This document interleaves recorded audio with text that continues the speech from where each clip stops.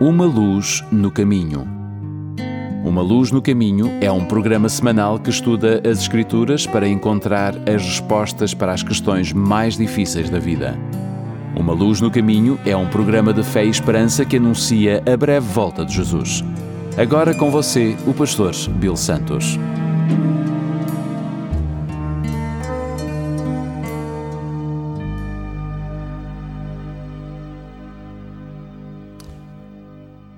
Bem-vindos ao programa Uma Luz no Caminho. O meu nome é Bill Santos. Muito obrigado por estarem conosco. Diego era um jovem soldado do exército americano que tinha acabado de ser enviado ao Iraque. Era o início de 2003 e as forças americanas estavam se reunindo entre o Kuwait e o império de um certo Saddam Hussein. Em sua casa no Texas, seus pais estavam muito preocupados. Será que o filho deles voltaria vivo da guerra? Será que ele ia sobreviver? É preciso esclarecer que, ultimamente, a mãe e pai de Diego estavam um pouco afastados do cristianismo. Haviam contas a pagar, empregos a manter, e então a igreja acabou ficando meio para trás. Na verdade, fazia anos que a família não ia à igreja, que em outros tempos tinha sido seu lar espiritual. Mas agora, neste fim de semana crucial, eles sentiram a necessidade de ir.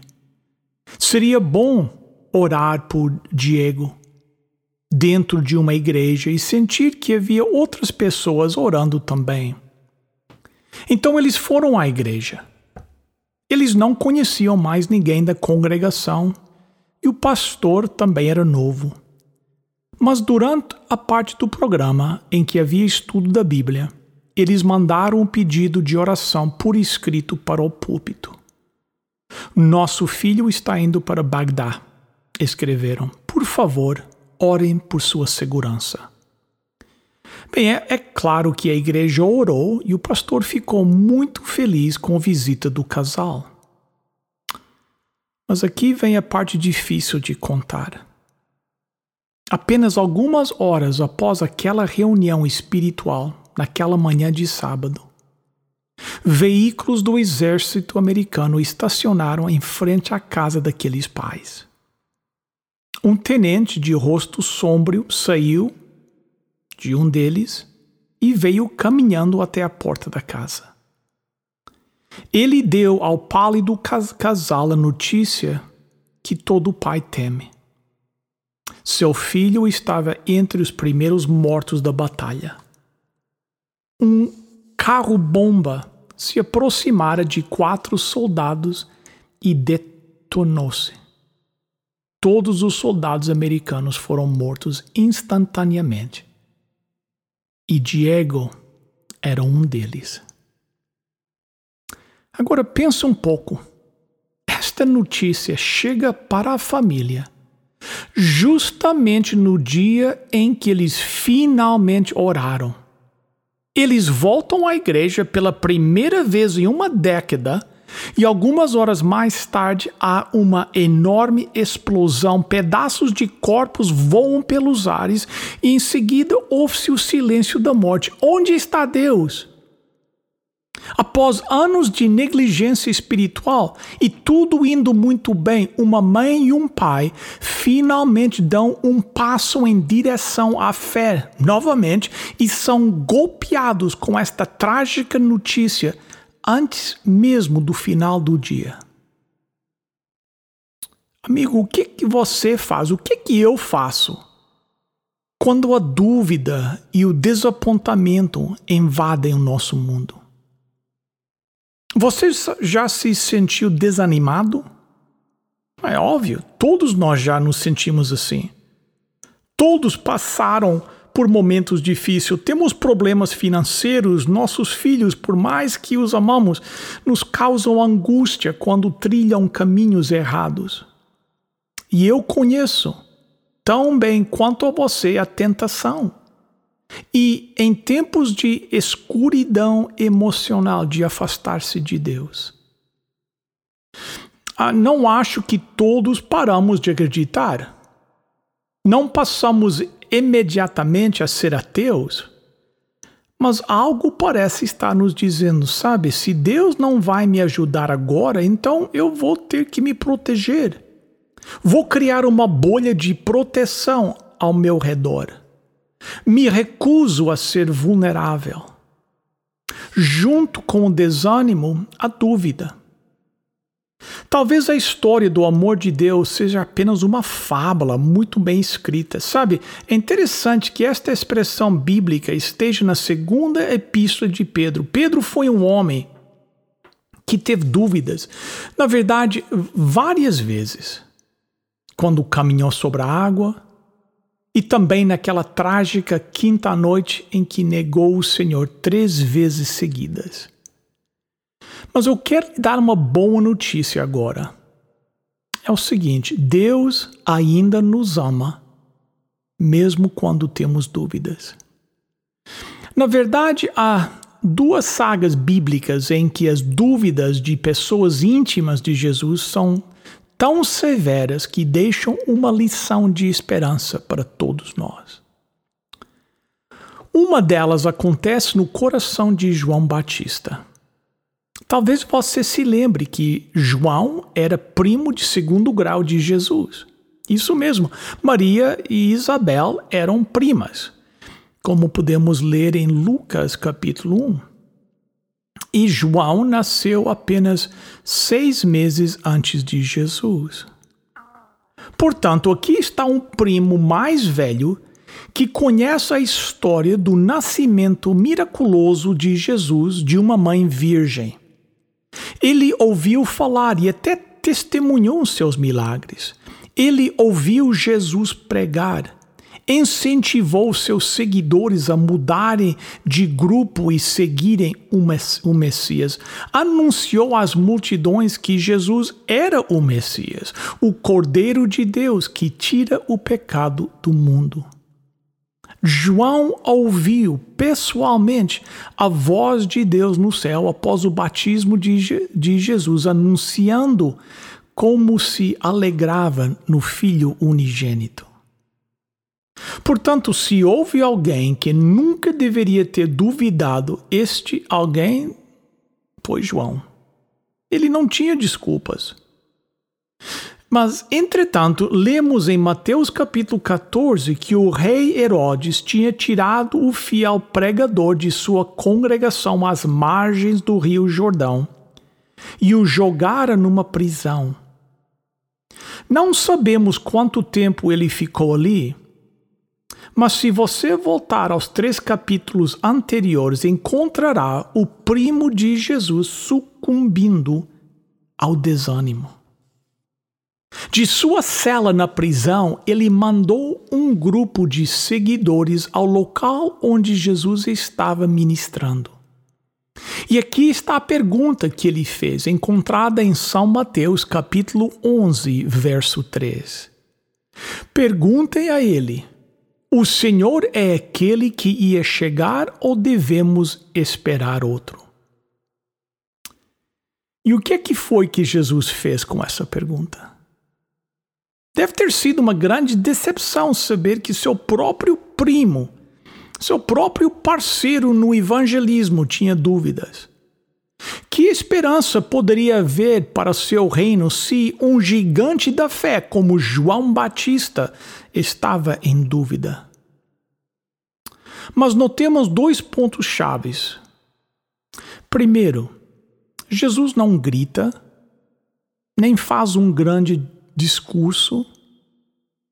Ele nem critica João por seu momento de fraqueza.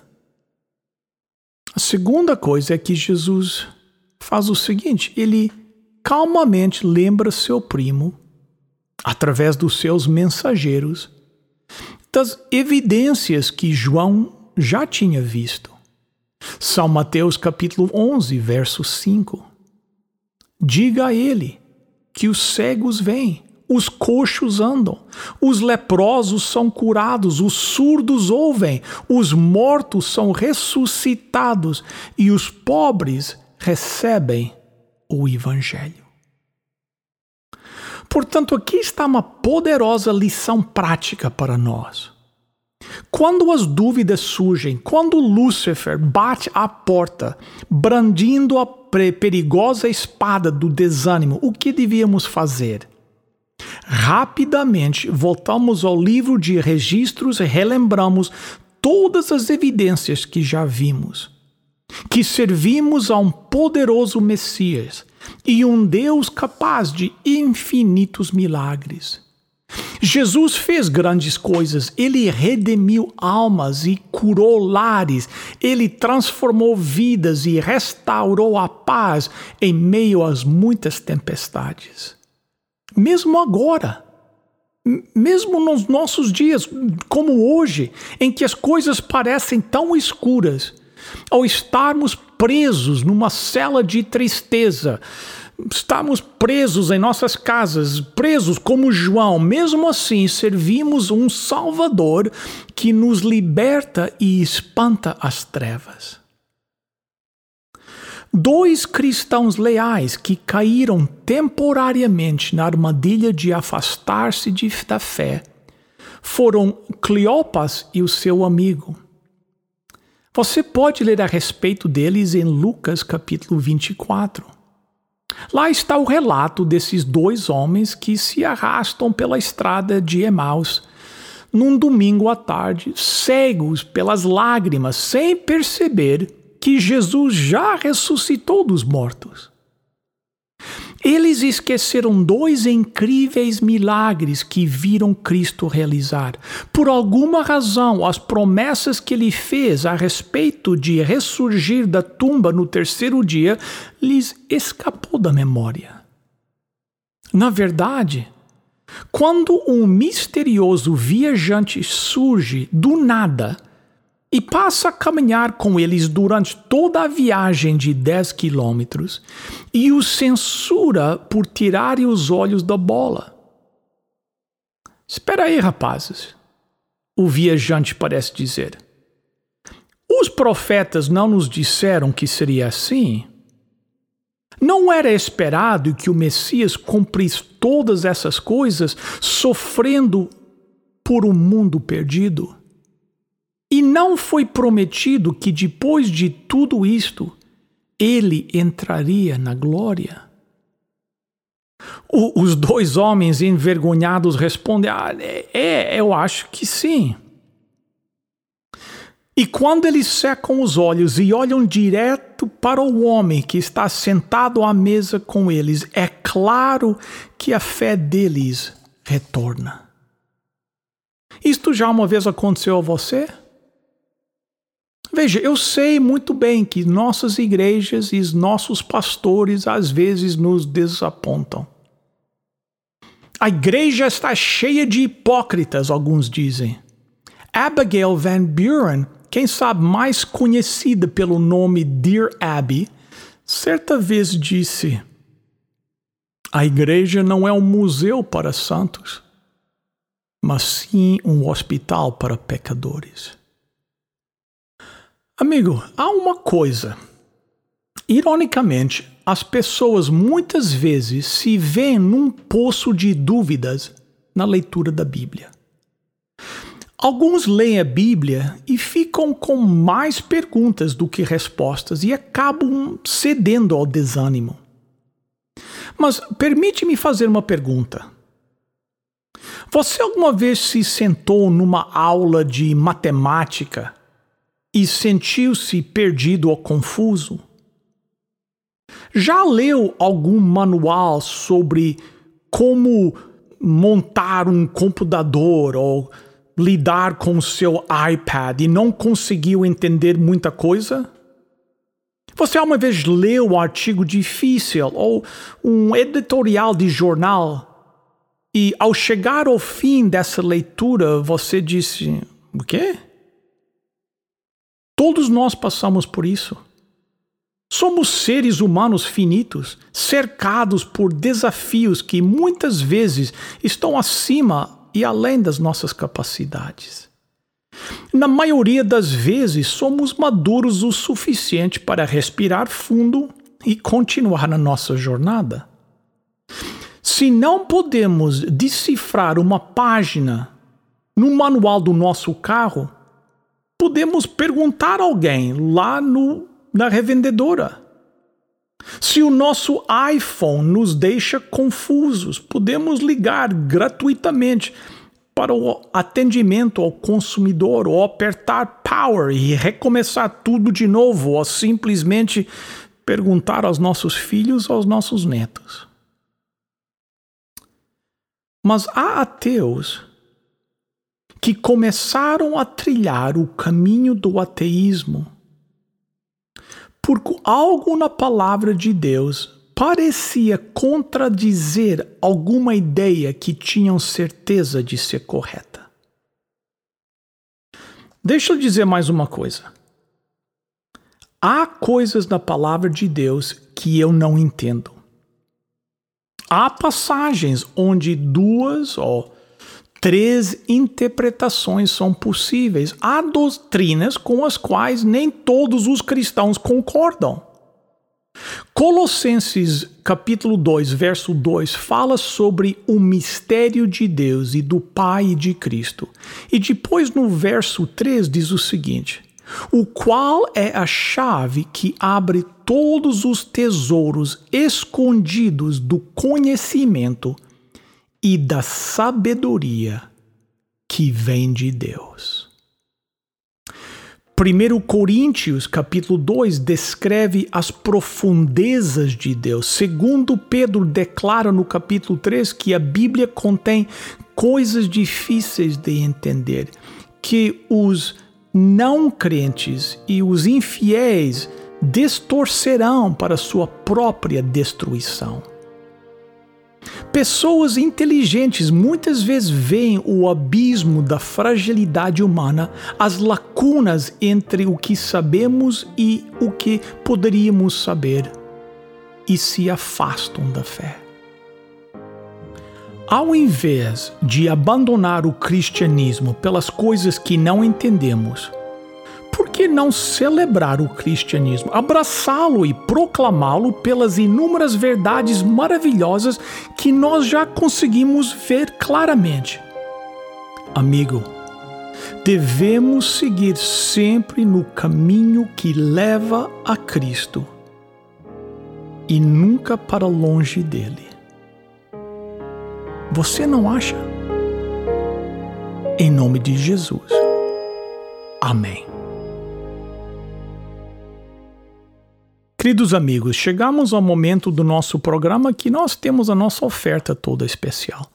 Hoje eu gostaria de oferecer um livro maravilhoso que muitas pessoas têm me dito que depois da Bíblia é o livro que mais tem impactado na sua vida espiritual. O livro se chama simplesmente Caminho a Cristo.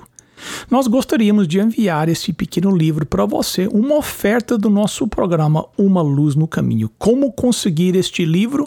É bem simples. Pegue o seu telefone e ligue agora para 1-800-458-1735. 1-800-458-1735. 1-800-458-1735. ou visite o nosso website Uma Luz no Caminho e é só clicar onde diz oferta desta semana. O número mais uma vez 1-800-458-1735. Queridos amigos, chegamos ao final de mais um programa. Muito obrigado pela sua presença aqui conosco. Apreciamos muito que vocês nos acompanham semana após semana. A nossa igreja, a Igreja Adventista Portuguesa do Sétimo Dia, está fechada por causa do COVID, mas nós estamos oferecendo uns programas online sobre o estudo do livro do Apocalipse. Então, às 10h45 da manhã, visite o nosso website umaluznocaminho.com. É só clicar onde diz ao vivo e você pode acompanhar o nosso estudo do livro do Apocalipse 10h45 da manhã. Para hoje é tudo. Até a próxima, se Deus quiser. Lembre-se, lâmpada para os meus pés é a tua palavra e luz para o meu caminho.